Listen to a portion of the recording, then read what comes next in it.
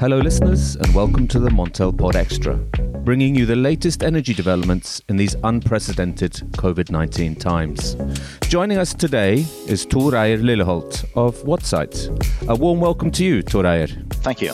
I'll start off, I think, by asking the same questions as I've done to our other guests last week. So, has the extent of this crisis, this coronavirus crisis, has it taken you by surprise? Of course, it's always a surprise, and I think it's the most difficult thing is now to see, are we in the middle of something or are we on the start of something? Because it could definitely be changes also in the next month, and you see all the different countries have a totally different stage of what they have seen now. So looking into the power market, I think, of course, it was a surprise that it will be so heavy effects on the power market, since most of the business is still running, but it will, of course, change something in the future here. Absolutely. How long do you expect this crisis to continue, or is it too soon to say? Yeah, that is the million-dollar question, I think, because that will be very interesting to follow how long this will last, because it will be very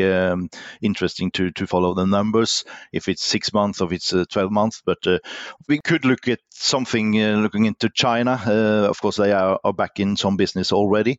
So we could have some development in the different countries as well, I believe, how hard they will be hit by this. Absolutely. So, but we see that both the service sector or service business will, of course, be hit hard. Also, the industrial factories will be hit more hard now in the time to come.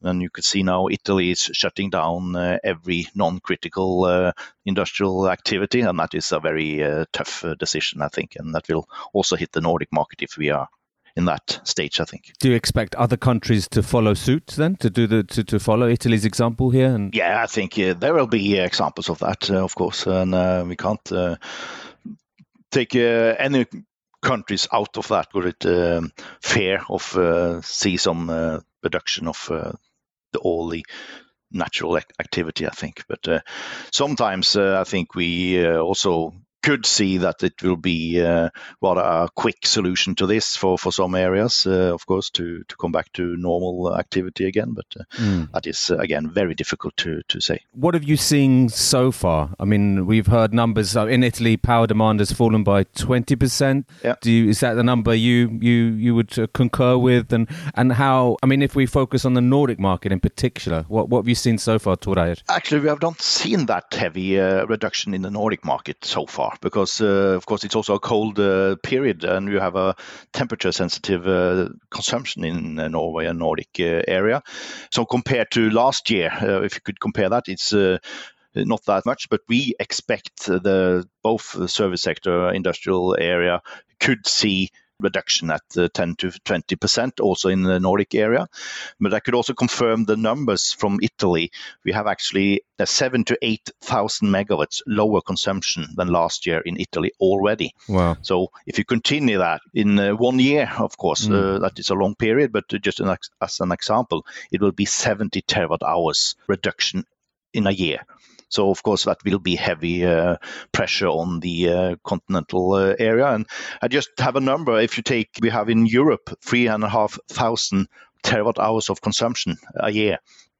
And if you have 10%, maybe 20% reduction all over Europe, you're talking about 400, 500 terawatt hours reduction. And of course, that will hit the demand from fuel and other things as well. So it will affect all the global markets, I think, to a hard extent. These are enormous numbers, Tor Eier. Yes, and we just start with what we have seen so far, because it's only a couple of weeks into the situation. So we have not seen the consequence of a long-lasting period, because we could just count the numbers we already have experienced. But the million-dollar question here is how long it will last and how deep it will go in consumption over time. Are some industries more affected than others? And what would those be? Yeah, of course, there will be some difference in that. But of course, some industrial sectors have more people inside, and of course, that will be more difficult to maintain. Yeah, I think there is all kind of variety of this, of course, and some industrial things need to be up and running all the time, of course. have the power business. Of course, we have to deliver the power and everything to the people. So it will be different. Has it had much of an impact on supply? Supply is not easy to say. In the power market, it's not that heavy change. You don't see a lot of power plants shutting down. Looking at the fuel things, oil business in Norway is up and running 100% almost. And you have a coal market. It's not that hard hit by this so far. Of course, the gas is lowering the prices. So to some extent, if you see the prices low enough, you will see more a reaction to the low prices, I think. Not necessarily the coronavirus in itself, but a response to the prices, both in oil and gas. If we stick with prices, Thorreir, in the Nordic area, we see prices around the euro 10 mark per megawatt hour on the wholesale market, largely thanks to a massive boost in hydropower. But do you expect prices to continue at this level in the crisis, and for how long do you think that could last? First of all, I think we will have to separate the hydro situation in the Nordic market for the next 12 months a bit from the coronavirus, because hydro is very important for this situation. It's not coronavirus in itself that has brought us down to 10 euro. It's the hydro situation, because we have a heavy surplus, and we also expect now a heavy snow accumulation up in the mountains, and that is very uncertain in the market now. How much snow do we have? In my head, it's not that important, because in any calculations we see, I think that the simulations show full hydro reservoirs in a lot of reservoirs, and we will lose a lot of water. And the alternative prices on those wear cost in the generators are 2 to 3 euros. So even lower than we see in the market today. Okay. So I fear that the pressure in the hydro system will be more hit by lowering the consumption, because if you only have 2,000 to 3,000 megawatts less consumption this summer, in 6 months, you will lose 10 to 12 terawatt hours more production. It will go lost, I think. So the alternative price will definitely be below 10 euros, and I think we have a bearish view on all prices in the market for the rest of the year. And that is also especially going into September, October, because that you see in the market, we have increasing prices in September and October. But that is the same time that all the hydro reservoirs will be at almost 100%. And the alternative price there, if you have still some precipitation here during that time, it will be close to below 10 as well. You meet some resistance from the nuclear, and in June and July we have a heavy availability from nuclear as well. So I believe there could be postponed maintenance and also some reduction in nuclear during that period, because that is the period with the lowest prices, I believe. So Sweden will be hit more hard in months to come than we have seen so far. So still the Swedish prices are above the marginal cost of nuclear very often. But I think especially late summer into the autumn as well will be under more pressure than we see in the market. So I'm bearish also on fuel prices, gas and coal, and maybe not the CO2 prices, because that is a next big question, actually, what will happen for the next years in the market, of course. Absolutely. I mean, that's we've seen a massive crash there. But so, Thorreir, that, from what you're saying, it's a low-priced scenario probably until close to the end of the year. Yeah, I will say that we might expect below 10 euros until November, when the consumption will be high enough to lower the hydro reservoirs.